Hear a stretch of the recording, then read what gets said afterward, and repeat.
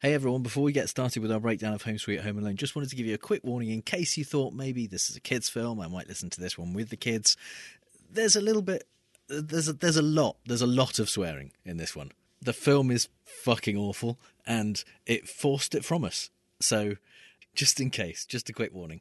Hope you enjoy it. I don't know why they were always trying to remake the classics. Oh my gosh, this is so terrible. That did not sound right. We did a bad thing. One of the worst bads we could have done. Oh, this is garbage. Merry Christmas and welcome Merry to Christmas. our special, theoretically patrons only, but because it's Christmas, it's for everyone. You can have it. Breakdown of Ho Ho Ho Home Sweet Home Alone. Yeah. And it did cause us a breakdown. Oh, Yeah. Christ. That's so I think the kind of spoiler alert. We should have a spoiler alert at the very first Oh, thing. yeah, which absolutely. Which Yeah. is don't watch it. Yeah, don't spoil your Christmas. Don't spoil your Christmas by watching, this. piece of shit. It's don't be taken in by American stand-ups, British stand-ups. Don't be taken in by any of that. It is the worst thing ever. But if you think yeah. you might have to, Yeah. then be aware we will be, to the extent you Ruining can, it. spoiling this. Yeah.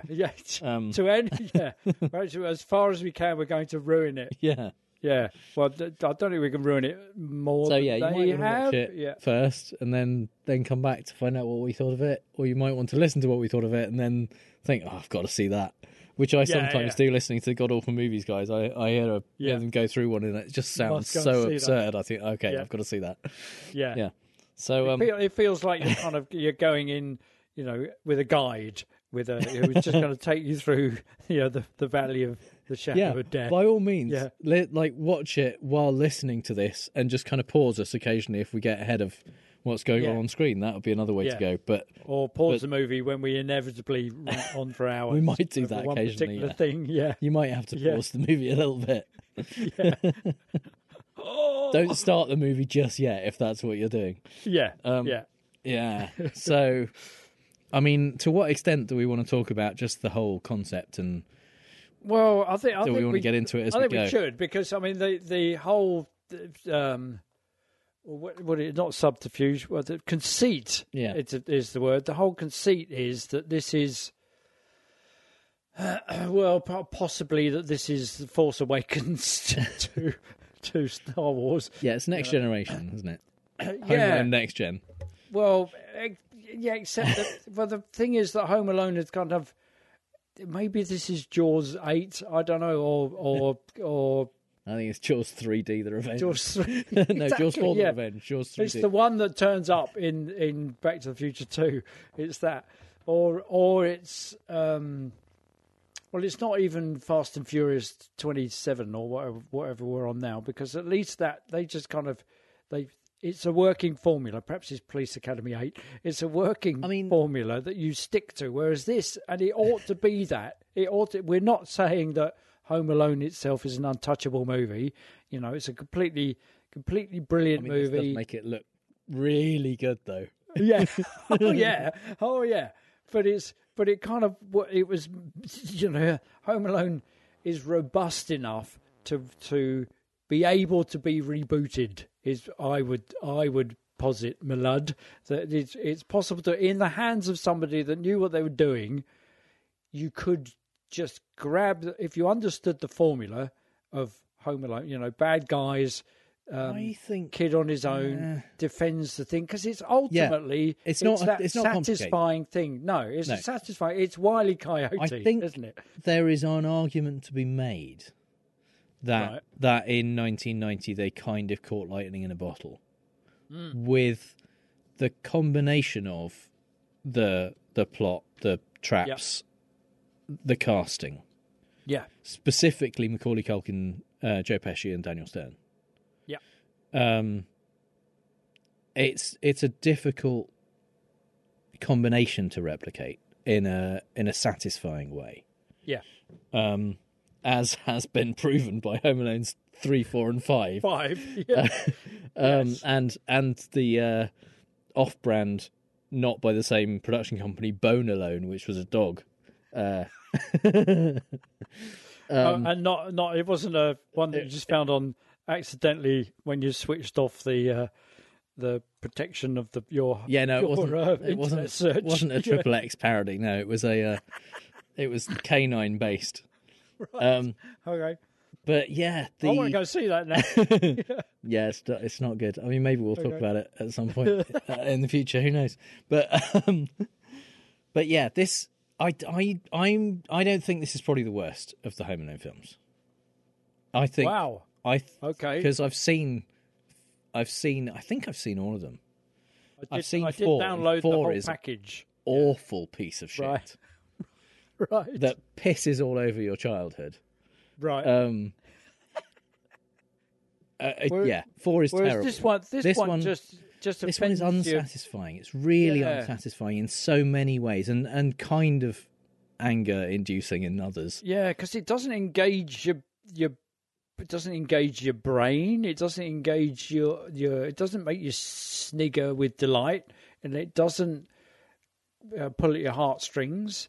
What it does, it goes through the motions. Yeah, it's kind of like when Top Gear folded and Chris Evans took it over and got Matt LeBlanc involved and just made a tribute act. He made kind of a fan version of Top Gear, and it stunk.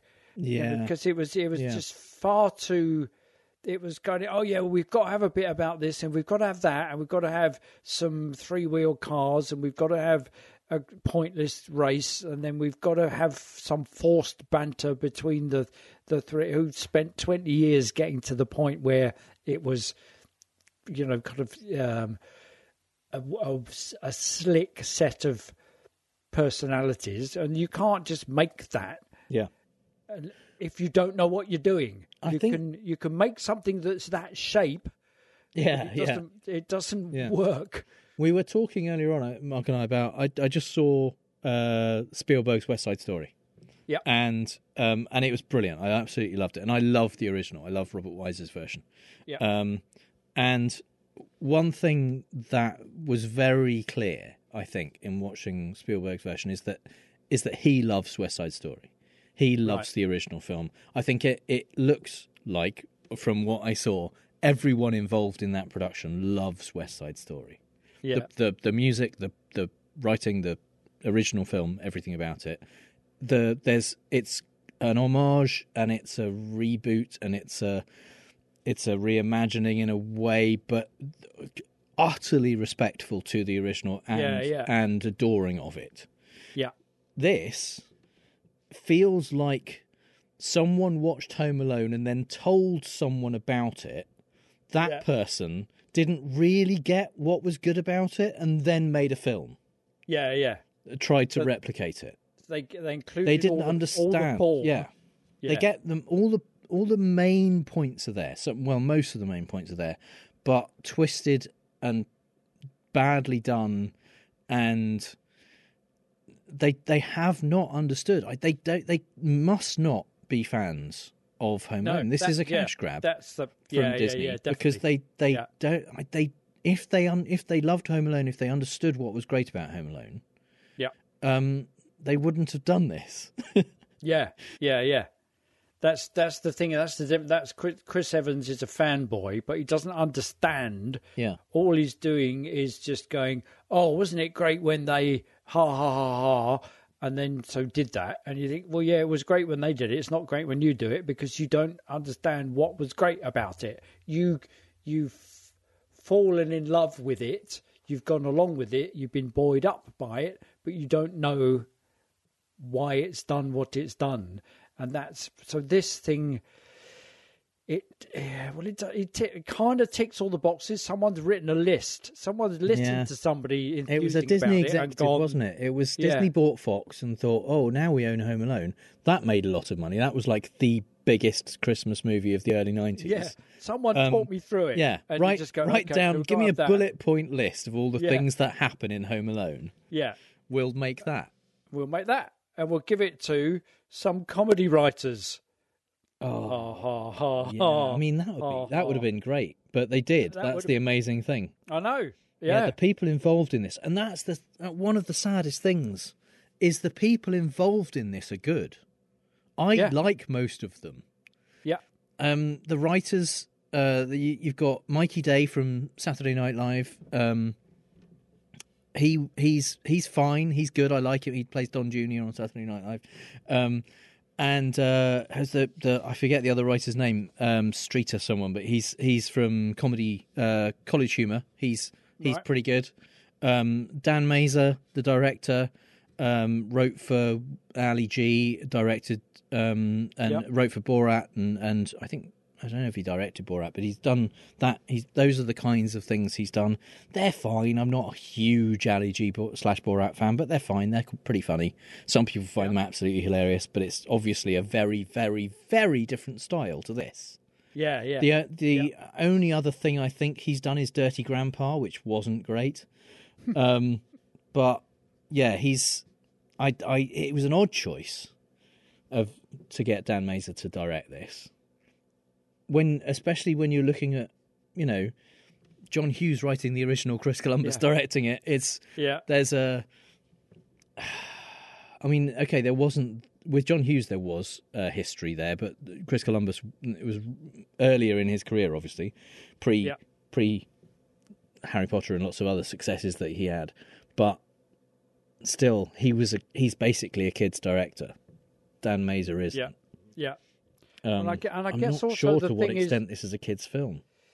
No, the whole thing is that that one with those guys doing it, they know they're onto something, and they're kind of making the original. They're thinking, right, this would be great. This, on the face of it, bad guys, really quite bad guys, are coming around and they're going to rob empty houses over Christmas, and then by some fairly clever subterfuge, Kevin gets left on his own, and he's up against these. So it's a thing that you wouldn't want your kid to deal with ever. Yeah, against it's properly bad guys, and they're thinking, right, well, this is going to be a brilliant Christmas movie. So they're kind of breaking new ground. Whereas this it exists in a world where Home Alone already exists, and Home Alone 2, which compared with the other 3 in the series, not actually that bad. That's pretty good. Home Alone 2 is good. It's perfectly serviceable. Yeah, nothing and wrong it's with basically a remake. 2. Yeah, complete remake. And they did different stuff. They ramped up the traps even more than the first one. Yep. Two's perfectly good. Some people prefer it to the original. I don't personally, but I mean, yeah. Then 3, then 5, then 4, and I'm not. Yeah, and this right. fits somewhere in those the lower ranks. Yeah. There. Yeah. But yeah, it's they've tried to do something a bit different. Unfortunately, everything they tried to do different is awful.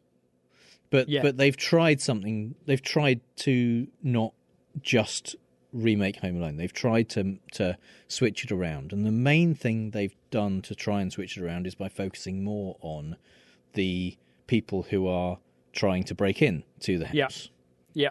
They arguably are the main characters in this film. Unfortunately, they are also the only sympathetic characters in the film. Yes. Yeah, they they've switched it around completely because, the family, Kevin McAllister's family, are pretty unsympathetic in a way, but the extended family is. But in this one, and Kevin is kind of adorable, and you can't. And you, I mean, Kevin's a bit lippy. He's a bit of a dick, but he's put upon a lot. He is the little fish in a big pond of all of these older cousins and brothers and sisters and uncles who are arseholes, and he's having a hard time at the beginning of Home Alone. He talks back, he shouts at his mum, they have an argument, but basically he's a good kid. He's a cute kid. He's also a little kid compared to the kid in this film. Yeah. And so it doesn't take much to feel sympathetic towards Kevin. Yeah. Is it? Whereas this time round, the kid. So my first note that I wrote was, the kid's an arsehole. Yeah, he's a total dick. It's just, you go, what the fuck? And it's like, and you think there are those moments in the original when you look at it and you go, oh dear, no, he can't act at all. And then, but that's entirely the kid in, and this is the kid out of Jojo Rabbit. Yeah, I'm not sure if this is Archie Yates. I couldn't quite figure out if he can't act or not. I'm not sure because he is. I mean, basically, he hasn't done a lot. He was charming in Jojo Rabbit. He was absolutely lovely in that role. Yeah. And it would be easy to assume from that he's a great actor. But it might just be that Taika Waititi found him and thought, what a cute British kid. It doesn't matter, he can't do a German accent. Let's have him. And it will work. And in that, there was a curious... there was a sense in Jojo Rabbit that the kids were obviously in that situation being required to be adults. They were being soldiers. They were being treated in many ways as, Nazis or whatever, sympathizers. They were they were young kids who were being thrust into an adult world, and so Archie Yates's kind of delivery in those scenes up against Jojo, they were having not necessarily grown-up conversations, but they were relating to each other on a kind of grown-up level, and talking about how this is too much for me, I can't take it, and all that kind of stuff. Yeah. In this film, it still feels like he's a grown-up in a child's body. It feels like kind of Gary Coleman in Different Strokes. Yeah. Yeah. He's not just precocious. He's not just a kid who's happy to talk to adults. He doesn't seem like a kid. Yeah. I put, my next note was pint-sized Ricky Gervais. He's not. Yeah. He's not quite as annoying as Ricky Gervais, but but it's well, I mean, it's in proportion. Yeah, kind of like the size, So, yeah. But okay, let's get into it. The film starts with a kind of PowerPoint Christmassy title over some proper Christmassy music. We haven't got the John Williams theme for this one, which was kind of ominous and interesting in the original. Yeah. You've got a was it Holly Jolly Christmas or something like that starting it off. Yeah. Might as well be if it isn't. And we start off on the outside of a house. It's an open house. People are coming to look around the house, see if they want to buy it. Kenan Thompson, also from SNL, is a realtor showing people around, and this is the this time round's Wet Bandits house. Pam and Jeff are the couple, and they for some reason are at the open house as well. I don't think that's a thing. Usually it's just the realtor, I think, that shows people around, but anyway, they're there.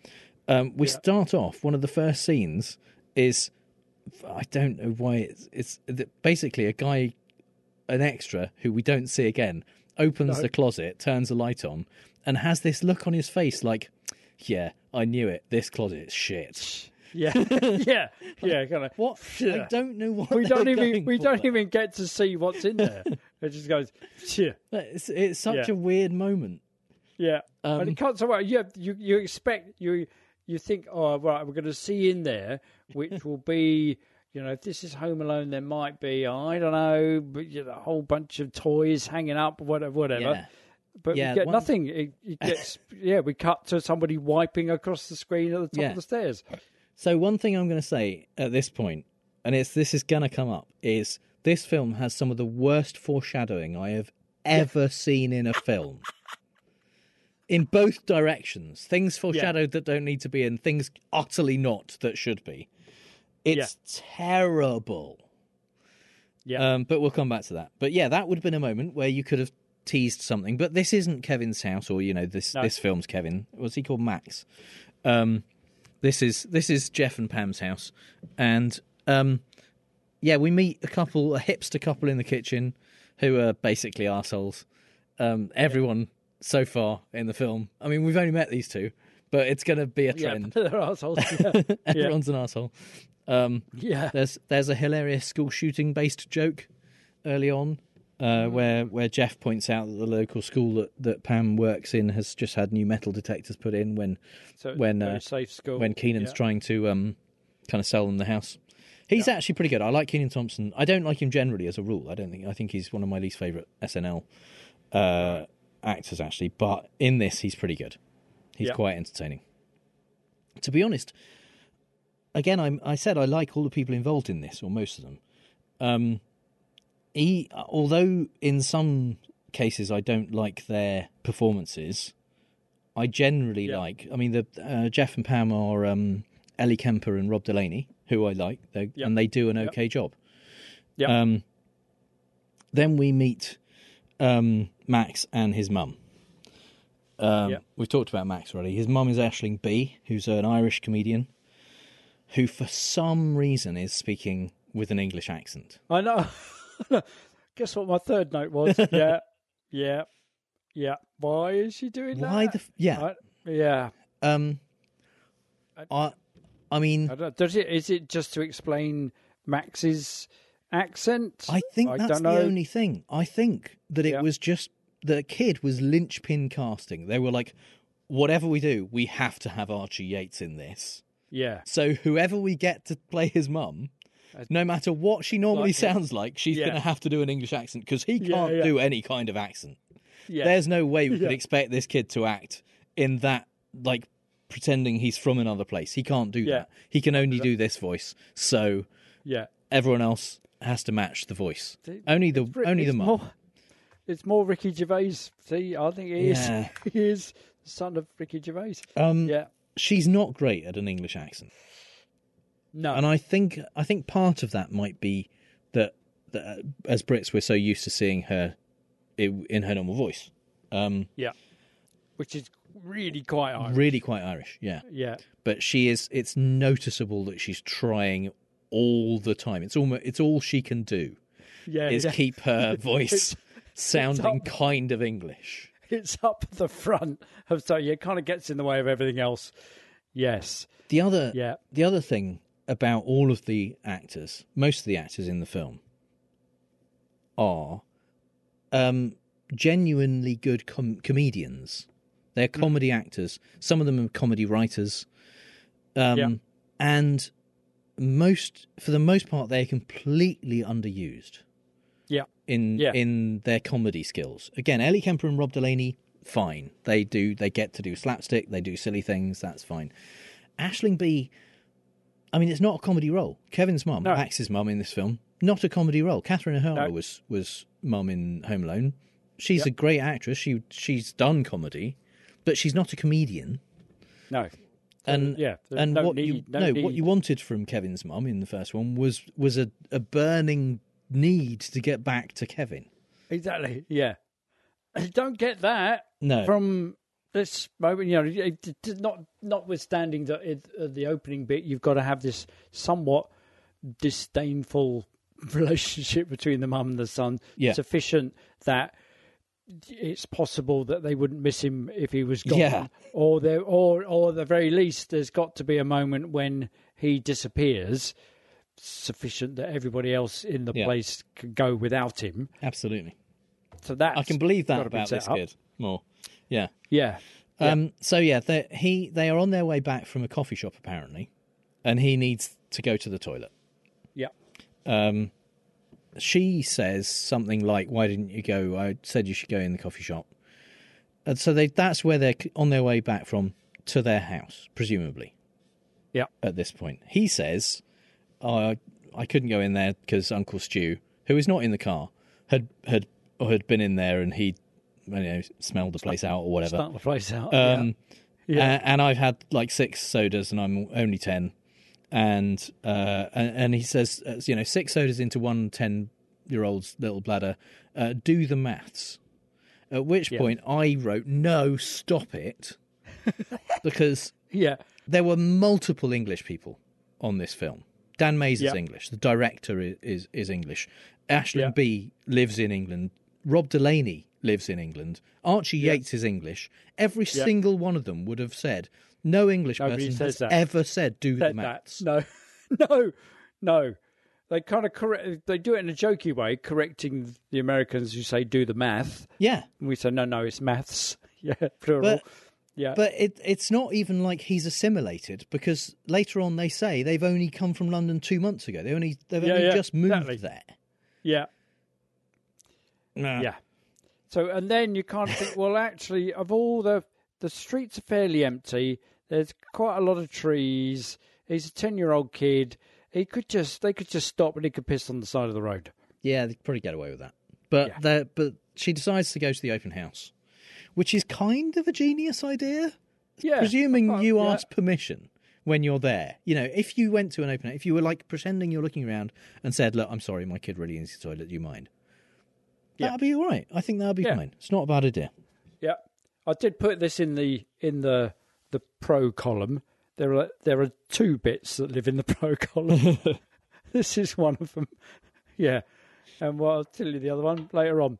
Yeah. Which, which is nothing to do with the plot or anything. It's just cinematography and stuff. But yeah. So Max comes out of the bathroom and sees Jeff getting some orange sodas from a cupboard just in the living room. I guess it's, and you think, well, that's a weird cupboard. That cupboard. It is, and architecturally, I'm thinking, well, where it's the depth of the bathroom. Yeah, when you look at the house from the front, join the bathroom. Yeah, I know. There should be a lot more house. It's a much bigger house than we see the inside of. Yeah. That doesn't make a lot of sense, because it looks like the entire front of the house is the front room and this cupboard. Yeah. That's all there is. Yeah, that's all there aren't any other places you could go from what we see of that room. But the front of the house is much bigger. Anyway, the kid sees these sodas and he says, can I get one of those? He doesn't say please, because he's a dick. Yeah. In fact, I don't think he says please the entire film. I could be wrong. Jeff handles it amazingly well. He's being a great parent for someone who is not going to display great parenting skills in this film. He is. Yeah. He says, I think we should probably ask your mum if you can have one because they're a bit sugary, which is fine. Yeah. The kid is a dick to him from this point on. Yeah. Yeah, because he's been snubbed. Yeah. And in fact, I remember, and that's, that turns up right at the end, so we're kind of, it's, and it, So, remember the soda can, and they are extraordinarily large soda cans. They're very large, yeah. Yeah. With just orange soda written on the side. Yes, orange soda, yeah. And it's huge soda can. When we kind of, you have to make note of that. Yeah. Yeah. And for some reason, not only is he getting soda cans out of the cupboard, which he seems to be getting lots. Like a crate, yeah. Yeah, loads. Yeah. And there are 4 stacked on the floor. And why is he getting those? He's getting those because his wife tried to get him out of the kitchen to go because he was more soda, ruining the sale by talking about asshole. metal detectors. Exactly, yeah. And then for some reason he gets a box of porcelain-headed dolls out of the same cupboard, and then the kid is just even more of an arsehole and says, oh, right, yeah, so you've got dolls, why have you? And then looks at him kind of funny and just goes, okay. Yeah. What's the implication? This scene involves far more small talk than a British person would be comfortable making with anyone. Yeah. But at this point, he would have said, okay, thanks very much, bye, and gone. But, but he wouldn't say that because he's a dick. And, so he likens Jeff to Frankenstein's monster and And then, when Jeff basically says, this porcelain doll's quite delicate, he goes full arsehole, basically, and says, oh, little boy doesn't want to share his dolly to a grown man he's just met. And not just a grown man, but a grown man who's the size of Frankenstein's He's very lucky he monster. doesn't just get punched at that point. Yeah, exactly. Or just, And, Jeff being the big Frankenstein monster teddy bear just goes, what the fuck? Yeah. Yeah. So Max's mum arrives, instantly insults Jeff, who is extremely polite in return to everyone because he's the bad guy. And Jeff makes a bit of a dad joke about selling his kid. He says, because the mum notices that the dolls are this thing that she's seen on an antique show, says they could be worth lots of money. And he says, oh, that's more than I got for selling my real kid. And Max, who at this point now doesn't understand humour or anything, apparently, because he doesn't get that that's a joke. Yeah. And he's such a fucking dick. And it kind of takes it to heart at that point. Well, actually, it kind of doesn't enough because it gets flagged massively later on. We need to. This is some of the foreshadowing that. Oh, anyway. It's just if you did the foreshadowing right, you wouldn't need to call back to it properly. Yeah, exactly. Yeah. So Mum does the full name thing. Maxwell Johann, whatever his surname is, Mercer. Yeah. And only she's not angry. She's just doing it like it's because he's being a bit of a dick. Then he yells back at her, kind of. And he continues being a dick until she says, okay, that's it. No McDonald's on the way home. So they were on their way home from a coffee shop. Yeah. Via a McDonald's. Yeah. And he couldn't fucking go to the toilet in the McDonald's.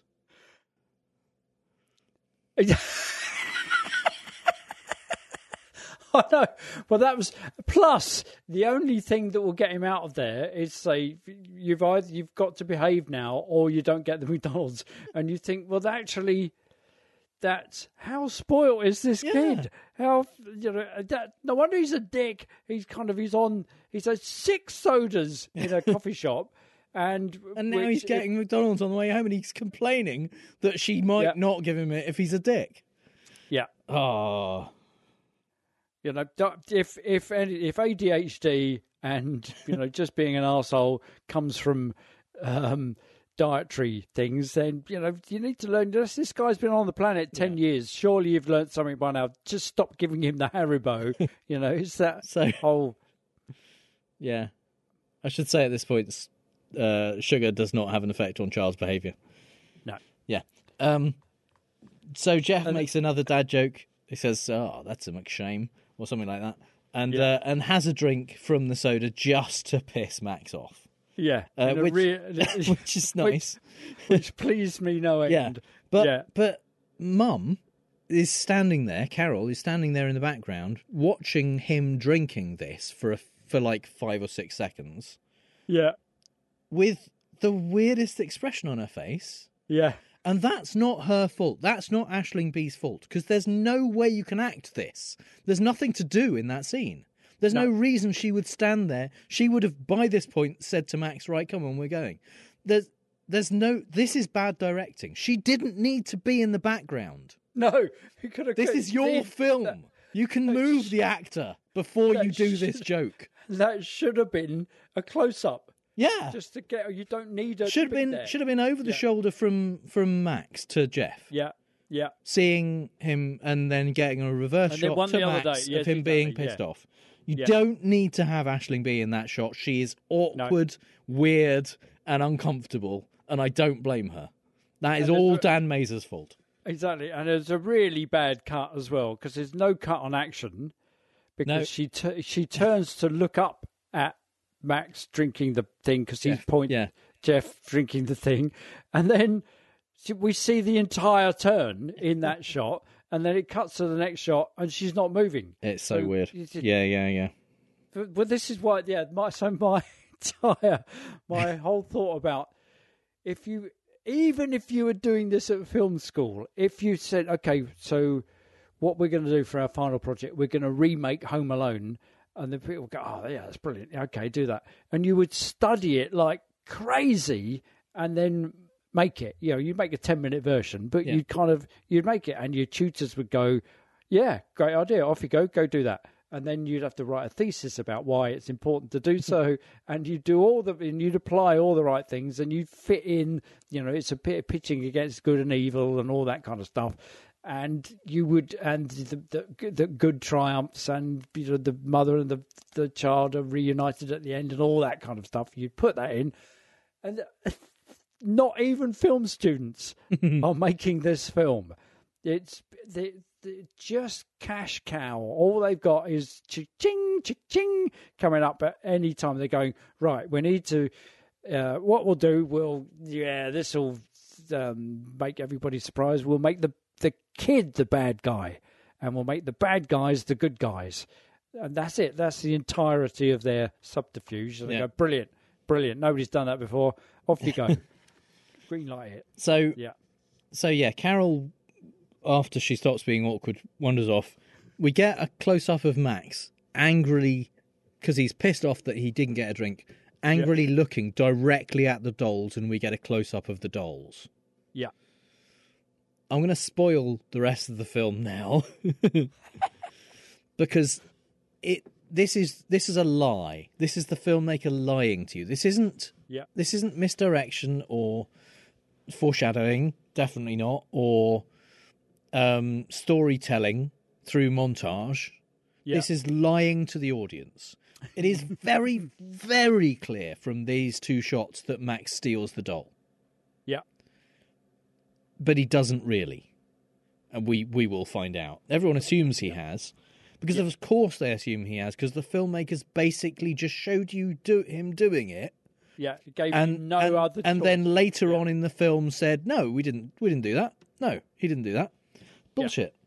This is really bad filmmaking. I don't understand how it got there ends up being where it ends up. This is like they used to say about the kind of Saturday morning cinema serials where the good guy would go off the end of the cliff on his horse, and then it would say there'd be a cliffhanger next week, and then when they start, he wouldn't have gone off the cliff, and he didn't, and it changes the whole thing. Yeah. They very, very, very clearly telegraph him stealing this doll, everything but showing him putting it in his pocket. Yeah. But he didn't do it because they are shitty filmmakers.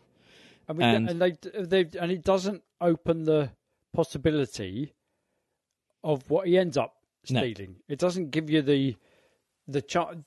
It would be nice to be able to go, right, well, what's going on now?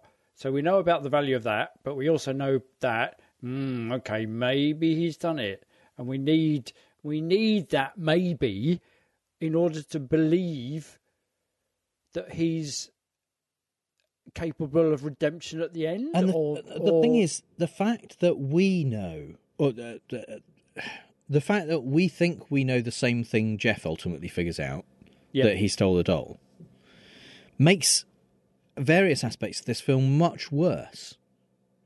There's a thing that Hitchcock used to talk about the difference between a thriller and suspense. Is you see the bus going along the road and it blows up. That's a thriller. You see the bomb on the bus. That's suspense. Yeah. And because we think the kid has stolen this doll, all of the bad stuff that happens to the nice couple who are just trying to get their doll back is much worse. It's much more unpleasant. If we knew all along that they had made a terrible mistake and were essentially terrorizing this kid because of a mistake they'd made, it wouldn't have been quite as bad. The bad stuff that happens, because he's justifiably scared of them, arguably. But we think all the time that he's stolen from them, and all they're trying to do is get this very valuable thing back. Yeah. So it makes it worse. Yeah. So it turns out, Quite. They are. Yeah, they're storming the castle that the bad guy is occupying. Yeah. And, We are absolutely on their side. Yeah, Almost this entire film. which means that when we get to the end bit and it's all kind of resolved, it's completely hollow and meaningless and pointless and awful. Because the switcheroo right at the end when it's awful. So yes, quite, because I've thought about it in those terms, but that's why it's clunky at the end when when he softens and says, "Yeah, I'm just here on my own." You just go, "Fuck off! You've just been hurtling." Almost killed us multiple times. Yes, and you're doing. We know that you stole it, and you're only doing it in order to protect the bad thing that you've done, which is awful, which is much, much worse. Yeah, rather than. Yes, because for the traps to work, we've got to be somewhat on your side. We've got to be rooting for Kevin. Yeah, by the time, absolutely. We root for Kevin. By the time, no matter if you like him from the start, because again, he's a bit of an annoying bastard at the beginning, Kevin. You can see why some of his family don't like him. But by the time the traps roll round, there's been a character arc in Home Alone. Yeah. He's grown up. He has shopped for himself. He's learned the true meaning of family and all of that stuff. Yeah. Yeah. Before he's under attack and having to defend his home. Yeah. In this film, there's no character growth whatsoever. If anything, he becomes more of a dick. Yeah. Yeah. So and that's why the payoff at the end when he kind of said, "Yeah, I'm here all on my own," and they go, "Oh no, really? Are you? Oh no." You think, well, I don't give a shit. You don't warm to him at all. Yeah. So when the characters maybe warm if you to weren't him, such a dick, your family wouldn't have forgotten you. Is what I would have said. yes, exactly. Yeah. So. We'll skip over a bit that's basically just the learning more about the fact that the couple haven't even told their kids that they're selling the house because they're having financial difficulty. Basically, the kids, Jim and Pam, Jeff and Pam's kids don't matter at all. I don't even know what the daughter's name is. They don't matter, but they'll be in the film occasionally, and they don't matter seemingly to Jeff and whatever her name is. Pam. What is her name? Pam. They don't matter to them because they haven't told them. They're holding an open house. They've got things on the drive, and the guy is still there with the balloons, and they're going, "Oh yeah, no, we haven't told the kids." You go, okay. So clearly it don't matter. Don't matter to them. Don't matter to the plot. They very much learn the opposite of the moral of Home Alone about family being the most important thing through this film. They ignore their family completely to save the house, the physical house. Because fuck family, it's about the building. Yes, exactly. Yeah. About the fact that we don't want to have to give it away. It's such a weird inverse moral. Yeah, and when they do it, when they get to right at the end, well, we'll get there. But eventually, yeah. So we're with Max's family now, and this is the scene from Home Alone where everyone's being mean to Kevin. Yeah, but no one's particularly being mean to Max. He sits with a couple of his cousins, and they're playing video games, and he asks to have a go while they're playing, and they ignore him. That's as bad as it gets. He hasn't got an arsehole uncle. His uncle is just a bit wacky, like Uncle Frank in the first one. He hasn't, his mum is on the phone trying to sort out the fact that they've been put on different flights on their trip to fucking Tokyo over Christmas. They are obscenely rich, this family. Their house is bigger of a mansion than the McAllister's house was. Yeah. But at this point, we see in Home Alone, Kevin is rebuffed by his older brother and his sister who he's trying to get to help him pack because no one's, he's 8 in Home Alone. Yeah, exactly. And he can't He doesn't pack know what for a to do. trip to Yeah. Paris for himself for 2 weeks or Yeah. whatever they're going for. Yeah. And no one will help him. And everyone's mean to him. And Buzz eats the only pizza that Kevin likes. So when Kevin hits Buzz or pushes him or whatever and causes a mess, Kevin gets told off for it.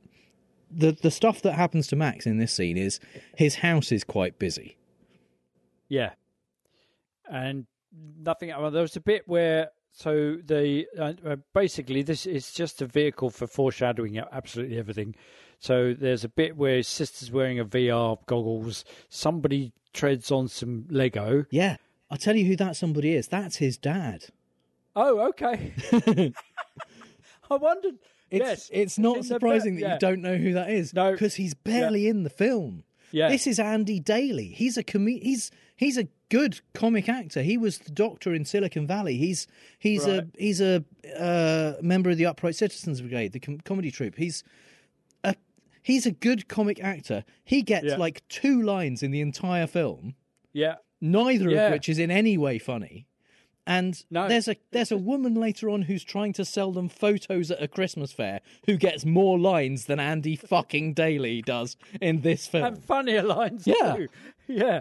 Why bother? Why hire someone like that? Get a day player. Yeah. Well, and he kind of, and he does turn up, and let's spoil the end. Well, spoil and end, but he turns up right in the epilogue. He's in it at the end of the table. He has one line. He has one line in the last scene. I'm looking at it going, who is that? Yeah. Who is that guy? It's not the kind of freaky uncle who, kind of plays the I thought who I thought was his dad for the longest while. He also turns up on the screensaver, the Abbey Road pastiche screensaver, and I kind of went, oh, okay. That's his dad. There he is. Who is that? Yeah. All right. Wow. Yeah. Jesus. So we get I thought he was dead. You might as well be. Yeah. I don't know why they didn't make her an only, a single parent. Yeah. But yeah, the sister, he kind of pushes past his sister a bit. He puts his hand on her shoulder. She's wearing these VR goggles. Yeah. And she says, her line is, "Don't touch me, perv. I'm your sister." Which presumably is the only way they could crowbar in the fact that she's his sister, was just to say it outright as if he didn't know. And it will never matter that he even has a sister. She's barely in the film from this point on, and it will never matter what member of his family she is. All that matters is she's wearing the VR goggles. Yeah, the VR goggles are the thing they're foreshadowing here. And he has to guide her. And somewhere. Dad's stepping on the Lego. His only lines in this part of the film, the only lines apart from his one, I think maybe 3-word line at the end of the film, are clean up this Lego, basically. And I stepped on some Lego. It's the most painful thing in the world. If there is one thing that doesn't need foreshadowing, it is how painful it is to step on Lego. Yeah.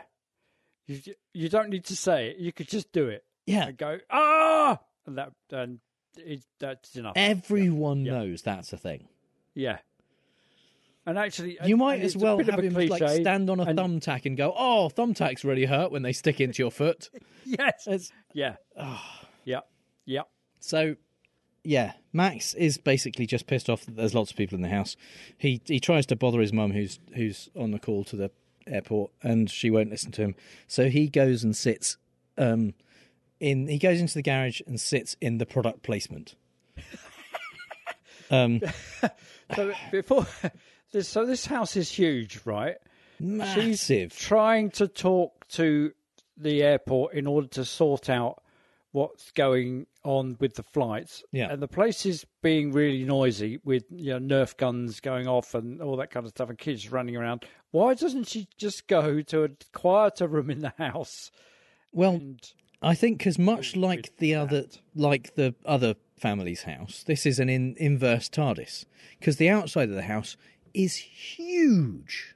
Yeah. Like, I mean, the White House basically size. That kind of it's ridiculously large, and even though later on we'll see various traps set up, we'll see barely any of the house. Almost Yeah. all the action will happen around the main hallway. Yeah. So there's actually no other, it's one of those houses where it's almost all cardboard, like in Blazing Saddles. It's it's a smaller house that has been made to look like a bigger house from the outside. That's what it is. They haven't actually got that many rooms.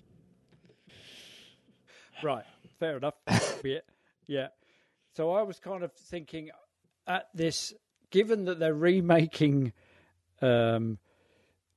this film that was made in 1990 in 2021, how are they going to cover the fact that, that's because I saw a meme the other day which was probably ahead of this. Okay, oh yeah, that's it. Because if Home Alone was made now, well, you just text the kid, or the kid would text you and go, before you at the airport, you've left me behind, and they get there. So that I'm thinking, how are they going to cover that up? And so far, I'm not convinced. They come up with a different way of, they've all got to go in many cars, and they're counting the things. And they do it in 2 cars, and that's it. Yeah, that's it in the original. And I mean, I know I keep going back to the original, but when Kevin pushes Buzz, he knocks over some milk on, and so when they're cleaning up the milk, Kevin's passport and ticket gets accidentally put in the trash. Yeah. There's a storm that night, so it knocks out the power, and their clock radio alarm clock doesn't wake them up in time, so they're in a much bigger rush than they expected. Kevin's been sent upstairs to the loft room essentially by himself because he didn't want to share a room with the cousin who drinks too much soda and wets the bed. There's this intricate trail of things that all happen. The kid from next door comes to look at the cars that they're taking to the airport and accidentally gets counted when they're counting heads. None of that happens in this film. Max just falls asleep in the car. In the product placement. And his mum, and this is like pre-dinner time. As he's going downstairs, Mum yells, "Okay, pizza's here, everyone come and eat." No one notices he's not there for pizza. And apparently his mum, although she thinks she's on a different plane to him because the family has been split onto 2 flights, at no point does she think she would say goodbye to her 10-year-old son that night or the next morning. She wouldn't say, "See you in Tokyo," at any point. You'll be fine. You'll be travelling with these guys. They'll be fine. We'll see you there. To demonstrate how much she would miss him. Should he by perchance, get left home alone. So he goes and sits in the product placement BMW, which could not be more prominently branded. And because they're fucking rich, it has like iPad kind of video player things attached to the headrests, and he watches some Looney Tunes, some Roadrunner cartoon, which is a bit odd because it's Warner Brothers and this is a Disney film. But I thought, okay, perfect time to do a bit of foreshadowing. Because you can definitely have in a Roadrunner cartoon a trap that he can then replicate later on. Yes, exactly. That's I thought, aha, neat thing there. Wile E. Coyote building these elaborate traps. They never work. No, they always backfire on him. But you could learn from it. But no, don't do that. They don't give a shit about it. They just don't even try. No, they just kind of. It's enough to go. Oh yeah, Wile E. Coyote. Everyone knows he makes traps. Nobody notices he doesn't have pizza. Mum doesn't say goodbye. And the next scene, I noted the time that is on the news in the next scene when we cut to Jeff and Pam's house. It's 7:44 p.m. Right. So that's the time he goes to sit in the car in the garage and fall asleep. Wow. I mean, he is 10, admittedly, so I don't know what his bedtime is.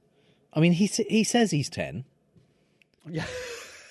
He's eaten lots of pizza.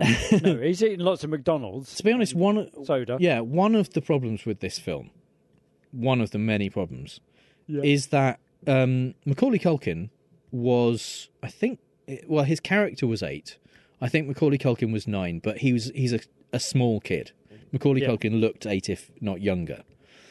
Archie Yates is supposed to be 10 and looks older, and in fact was older. He was like 11 or 12 when they filmed it. I don't know to what extent that was because of COVID, because filming was delayed.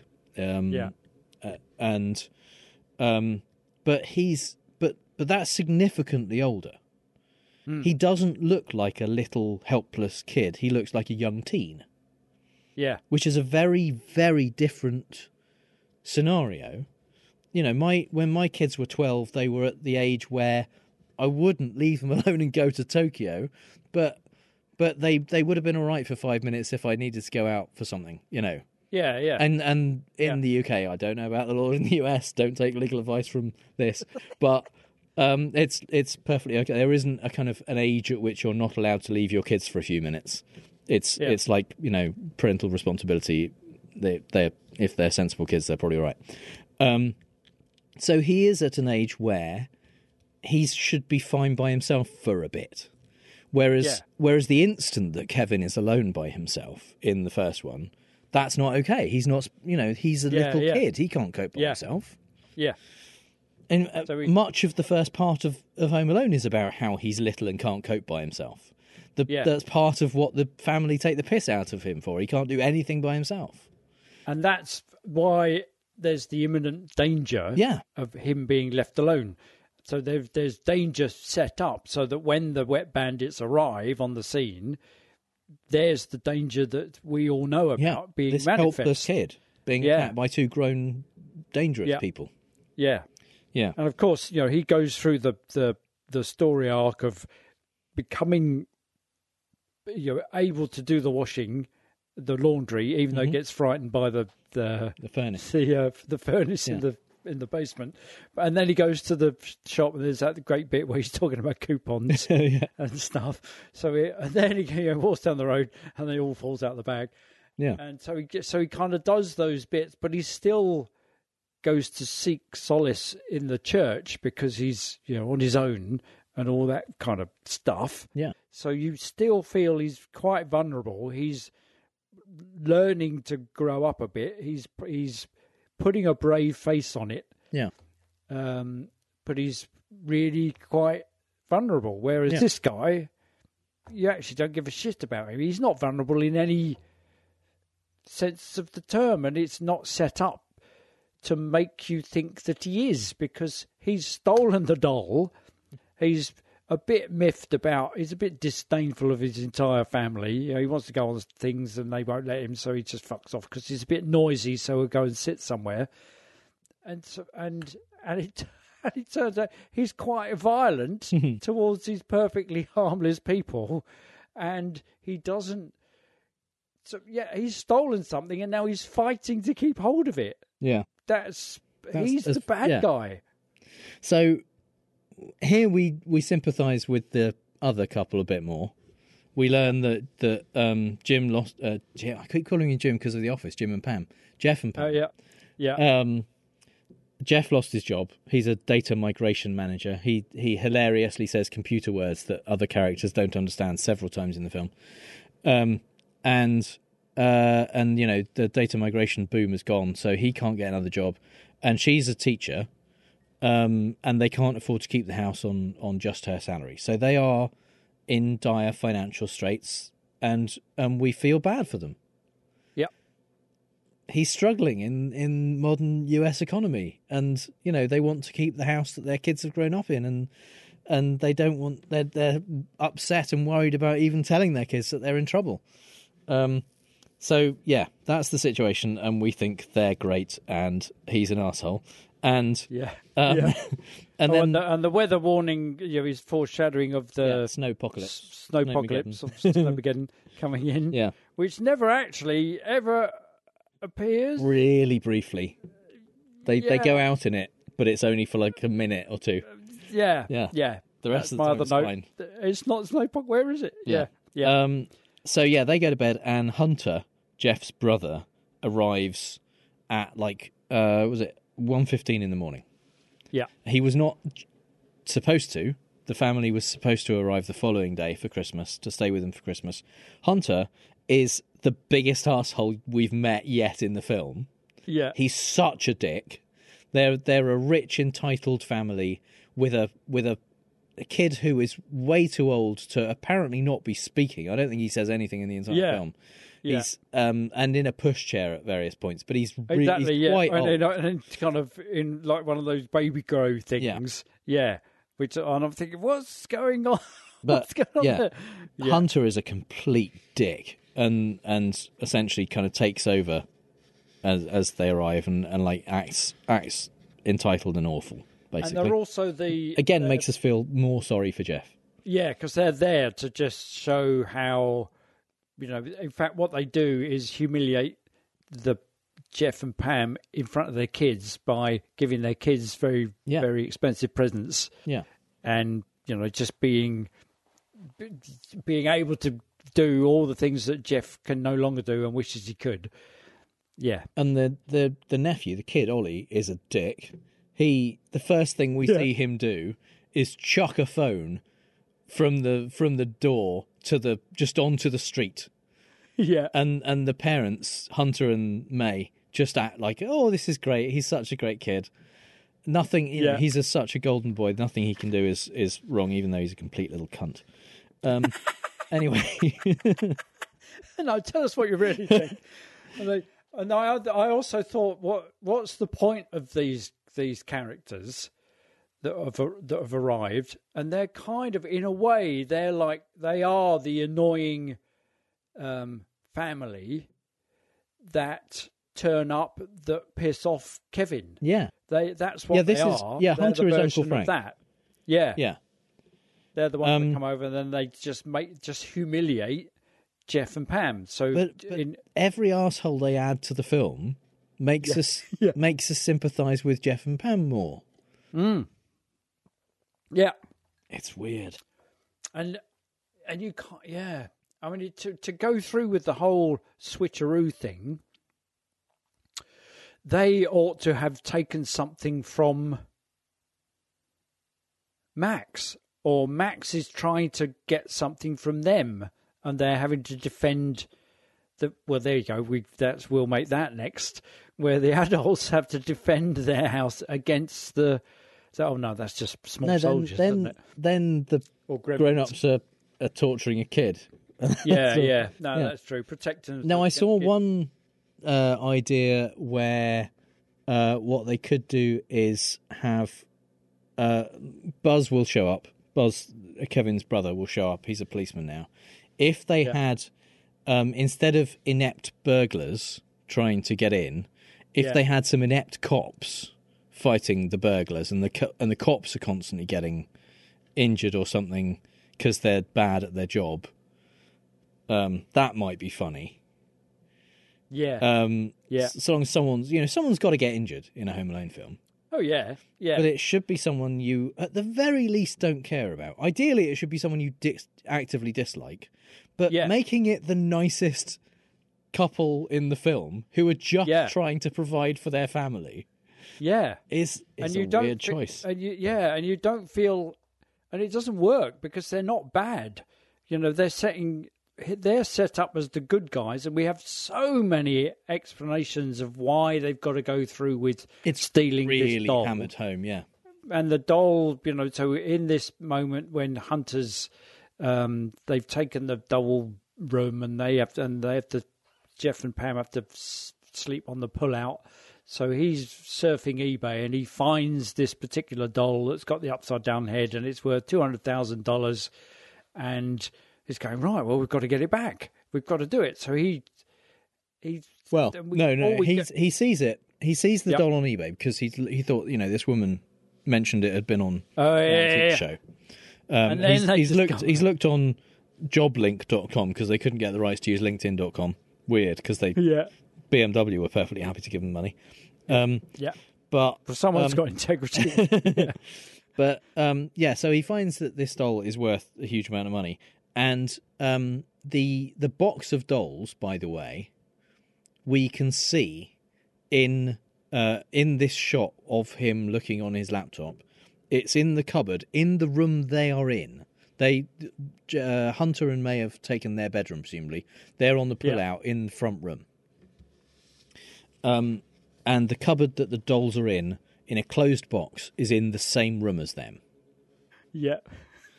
He goes to look to get the doll because, it's worth all this money. He thinks, $5 a.m. This is. He thinks, all right, well, I need to look at it again, I guess. And it's gone. He finds it not there. 5 a.m. This is, in my opinion, important because, as it turns out, because of what we later find out happened to the doll. Yeah, Hunter and his family arrived at 1:15 a.m. and they immediately put their young child to bed. Yeah, and at 5 a.m. Jeff finds the doll is missing. Oh, God. Yeah. Take note, dear listeners. Take note. Yeah. And it is very strongly implied that Jeff has been awake all night. He has not been asleep. He has been worrying about not having any money and being on LinkedIn and looking at the fact that no one's even looked at his CV. Yeah. His resume. Yeah. So and the other thing that struck me is $200,000 enough to solve their problems? No, it's very Dr. Evil. It's very kind of... Yeah. And it led me to look up the earnings of a data migration manager, and it's about $200,000 a year. So it's a year's salary. Yeah. Not enough to pay off your mortgage. Not only that, he pay off the mortgage, fix all of the crap that they broke in the Mercer's enormous house, and presumably fix their car that they wreck later on, and remodel. And also, she says they took a family trip to Europe, the four of them. So it's a very, very lucky doll. Anyway, he realizes that what obviously happened is that annoying fucking child stole his doll. And given that he remembers exactly the child and mother's full names from when they were having a bit of an argument with each other, he therefore is able to track them down. Yeah. So he drives to their house. To confront them, presumably, to torch the kid. But everyone's rushing out. This is now the uncle, who's played by Pete Holmes, another College Humor guy. And he's kind of getting the remaining kids into the Ubers to take them to the airport. And so he's not really listening. And so when Jeff kind of asks him about Carol, he's like, assumes he's an Uber driver and doesn't get an answer. So at this point, the families are all being arseholes to each other. One kid is filling someone else's suitcase with snow. Someone is firing snowballs with a T-shirt launcher, which I didn't know you could do. Don't think you probably can. And kind of generally not important for later. Yeah, absolutely. Yeah, foreshadowing. Yeah. And at this point, another uncle maybe comes out to give Jeff his sleep apnea machine. Assuming he's the Uber driver. This is Chris Parnell. Right. He's Dr. Spacemin from 30 Rock. He's Cyril Figgis from Archer. He's Jerry from Rick and Morty. He's a fucking god in terms of comedy acting. Yeah. And he's given nothing. No funny lines at all. This is his entire part. This is all of his part in the film. His one scene is all he has. He is later kind of has some lines from off screen when they're in Tokyo. We don't even see him. None of them are funny either. Why get Chris Parnell to do this? Box office. No, he's not. Like, they're not advertising it as this film has, Right, all right. Oh, no. So it's just that. It's just, they're all. I mean, it can only be they were friends, and I can't imagine how they could be friends with the people involved in it. Because he's not anymore. He's not. No, not anymore. Definitely, but he's not. involved in Borat or Ali G or SNL or College Humor, particularly. Yeah. So maybe their paths have crossed somehow, but fuck me. Why would he take a role that didn't even have a single funny line? It feels like they wrote more or used more and then just cut it out because, I don't know, time? Yeah. Yeah. But he comes down the steps with this bag, walks past the back of the car, car to give it to the guy to say, put this in the car. He could have just put it in the car. Yeah. And it's really it weird. serves no purpose. You could have cut that entire scene and cut to Max still asleep in the BMW, though who stirs because we can all hear what's going on outside because he's only in the garage, which is just at the end of the drive on which 2 cars and 400 people are making a noise, and yet he doesn't wake up. Twice we cut back to him. Well, hear it as they're leaving, Pete Holmes sets the alarm code, which we hear loudly is 1112, and Jeff even goes, "Ooh, that's a bad code," to just draw attention to it, and then they leave. Yeah. Jeff. Well, for the longest time there, he suddenly gets. I didn't understand how he got there. And I was thinking, did he come in one of the Ubers and then they've gone off in it? Because he seemed to be really upset. Yeah, the moment they leave, he now suddenly has to talk to them more urgently than he was when they were all there. Yeah. That's weird. And all he needed to say was, I just want to see whether the kid got the doll. But he didn't stop anyone and say that he's going, just kept saying, I need to Max speak to around Pam. or is Karen around? Yeah. It's just saying, look, yes, I think the kid stole my doll. Do you know anything about it? Now, there is a moment here which I wonder if it's the other thing in your pro column. Because I thought it was actually pretty funny. Right. Pam texts Jeff to see where he is. Because they're such baddies, they're on their way to volunteer for singing for seniors at an old people's home. Yeah. And she wonders where he is. Not a lot of leave. singing. No, not a lot of not a singing lot. goes on. And he says he's out getting milk. Yeah. And at that moment, the fridge opens. Someone else opens the fridge, and all they have in the fridge is milk. Varieties of milk. And then she picks up another kind of carton of milk from the counter. Yeah. And I thought that was pretty funny. Brilliant. I thought that was pretty good. I liked it. Pretty good. Yeah. Not in the pro column, but yeah, quite good. And you think, oh yeah, and that gets referenced again later on. Yeah. It comes up way too much. Didn't need it, but yeah. So Jeff punches a snowman and then apologizes to the snowman because he's a nice guy. And then he looks through the window and thinks he sees a doll-shaped shape in Max's jacket.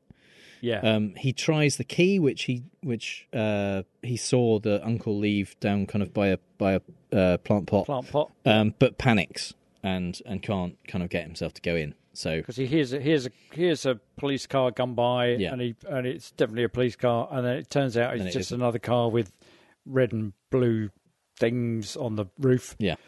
And so he can't do it. So he's got to come back later. Yeah. And so then we go to the old people's home and look at Singing for Seniors, which is actually bell ringing for seniors, it seems. Yeah, ringing for seniors. Yeah.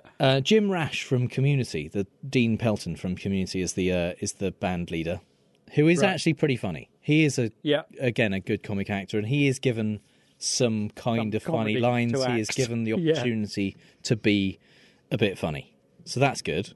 That's one person who is used to their strengths. Played to their strengths so far in the film. Yeah. They have a stupid argument during their campanology about where Jeff has been and wanting to break into a kid's house, and Pam somehow during this, because they're basically bell ringing Rudolph the Red-Nosed Reindeer, and Pam has the last bell in the song, somehow rings it out of tune. I don't think, is that a thing you can do with bells? I guess if you ring the wrong bell. They each only have 2 bells. Yeah. They're like I don't know what musical instrument it would be where everyone each hand has one bell and rings it. But Yeah. when she does her last one, it's not in tune. That's yes. It's not. it's not like the wrong note either. Do. It's like it's off It's key. flat. Yeah. Yeah. Yeah. Yeah. So she you wouldn't somehow finish it manages to fuck up ringing a single Yeah. bell. Yeah. And for some reason, her hunter is there to remind them that he's late. Yeah. And point out his how wife terrible it is all is. there. Yeah. No sign of tiny little sign of the arsehole kid. But yeah. There's an old guy at the who in says the office this home who is says shit. this is shit. Yeah. Yeah. Now, Yeah. to be fair, I did briefly wonder whether this was the old guy from Home Alone, the old man. No. It's not. No, he died No. ages ago. Yeah. No, I But, was thinking, why have they but put he him in? kind Is of that looked, he yeah. kind of looks Is a that bit similar, but no. Yeah. No. Is that a callback? Yes, exactly. A cameo. Yeah. But no. And so this has all happened. Like, God, he's late. So he's still at the house. They're all leaving. He's at the house. He drives off to Campanology for seniors, and then he's late. And they do the whole song, blah blah blah blah, and then we go back, and Max is still asleep. Yeah. Still in the car, and then he kind of gets up, goes out, and he discovers that the whole place is empty, and he gets his dream come true in proper callback to Kevin.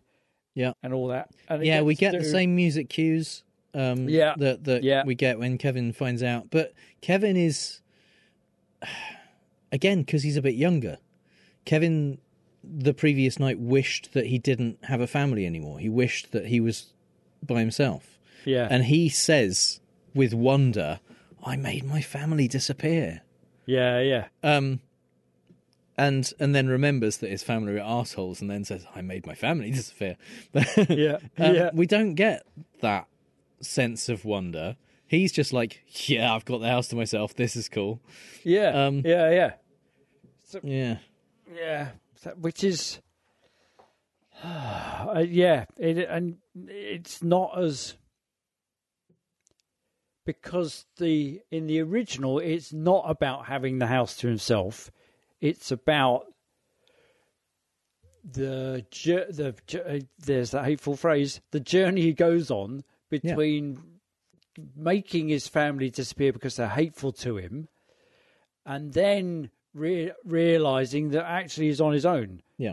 And he does that really quite quickly. Yeah. There's like 90 seconds of eating ice cream and watching Angels with Filthy Souls. I'm eating ice cream. yeah. And then I'm getting kind of fed up with it really quickly, and I'm missing them. But you kind of don't get that with this. It's what they've done is gone. Right, brilliant. Let's do the whole sequence where he's on his own and he gets to run the Hot Wheels down the stairs and all that kind of stuff. They don't realise that that's not the point. The point was, the heartfelt stuff. Yeah. This film has got no heart. This film, no heart in it.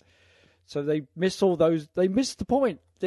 There is text and then subtext.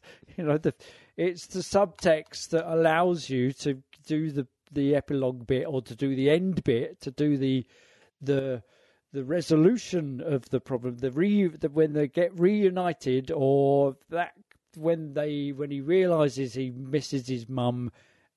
That's the point. That's the subtext going on.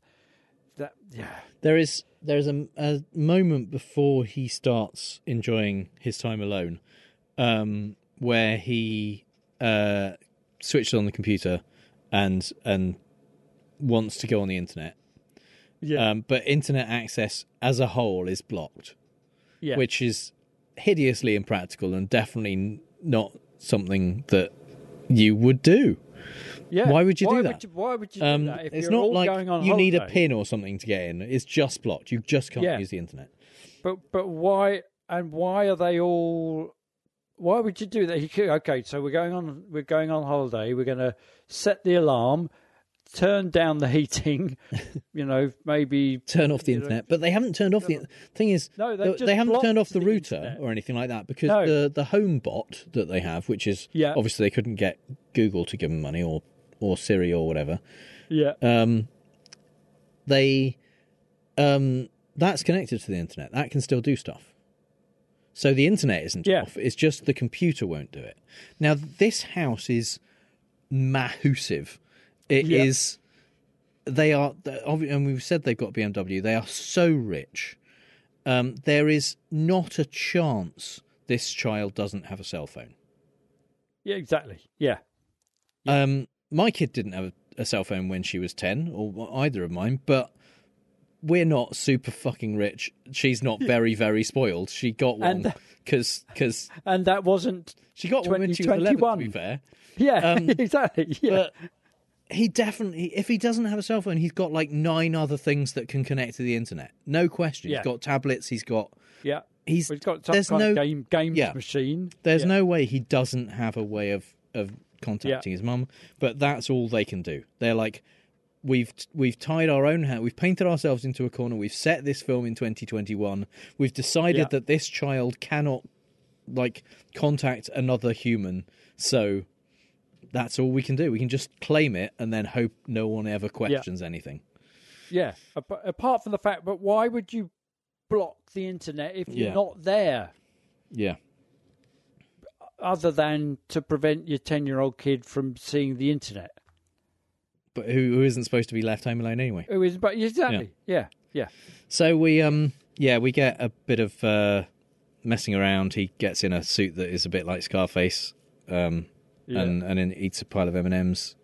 Briefly puts women's clothes on, and that's Surfs it. down the stairs on a ironing board. And again, hangs his jacket up in a massive. Walks past the jacket, which we get a close up of with the lump inside it.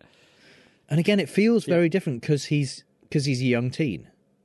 He's not an 8-year-old. It doesn't feel as playful in that way. So we're going to leave it there for now. And part 2. God. Yeah, because this was quite a long. I mean, we've got a history of taking a lot longer to talk about the film. I know. Well, I think it's it's in the tradition of kind of dealing with fallacious arguments, really, isn't it? So you've got kind of it's very quick.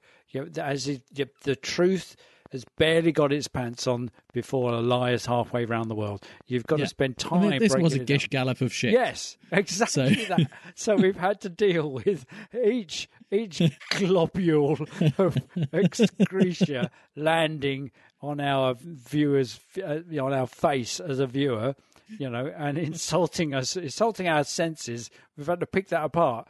Like you do when you've got to go, oh no, I've still got another piece of dog shit in the tread of my shoe. You have to kind of gently go through. Got to get in there with a toothbrush or something, haven't you? Yeah, not your own toothbrush, obviously. Yeah, not your own. No, but it takes ages to unpick it. Is what we're saying. If you're dealing with shit, it takes you a long while before you feel clean. So it's going to take another bite at the shitty cherry. The shit. Yeah. I'm scared now by this metaphor. It's gone too far. And over Christmas is not good, is it? No, people are looking at their spoonfuls of pudding now, going, "Oh dear, what have I done?" Uh-huh. Yeah, sorry about that. Yeah. So have a fantastic rest of the holiday period whenever you're listening to this, and we will see you for part 2 on New Year's Eve, where we will complete this piece of crap film. And whatever you do, don't feel tempted to watch any of it in between now and then. No. Why would you have been tempted by this that we've talked about? Yeah, so there is that. Yeah, but don't fall. Don't fall off the wagon. Just don't do it. Yeah. Just don't do it. Trust us. It's not worth it. Yeah, no, it isn't. We warned you right at the beginning. We're just going to warn you again. Here's for your own mental health. Don't go near it, please. I don't know why they were always trying to remake the classics. Oh my gosh, this is so terrible. That did not sound right. We did a bad thing. One of the worst bads we could have done. Oh, this is garbage.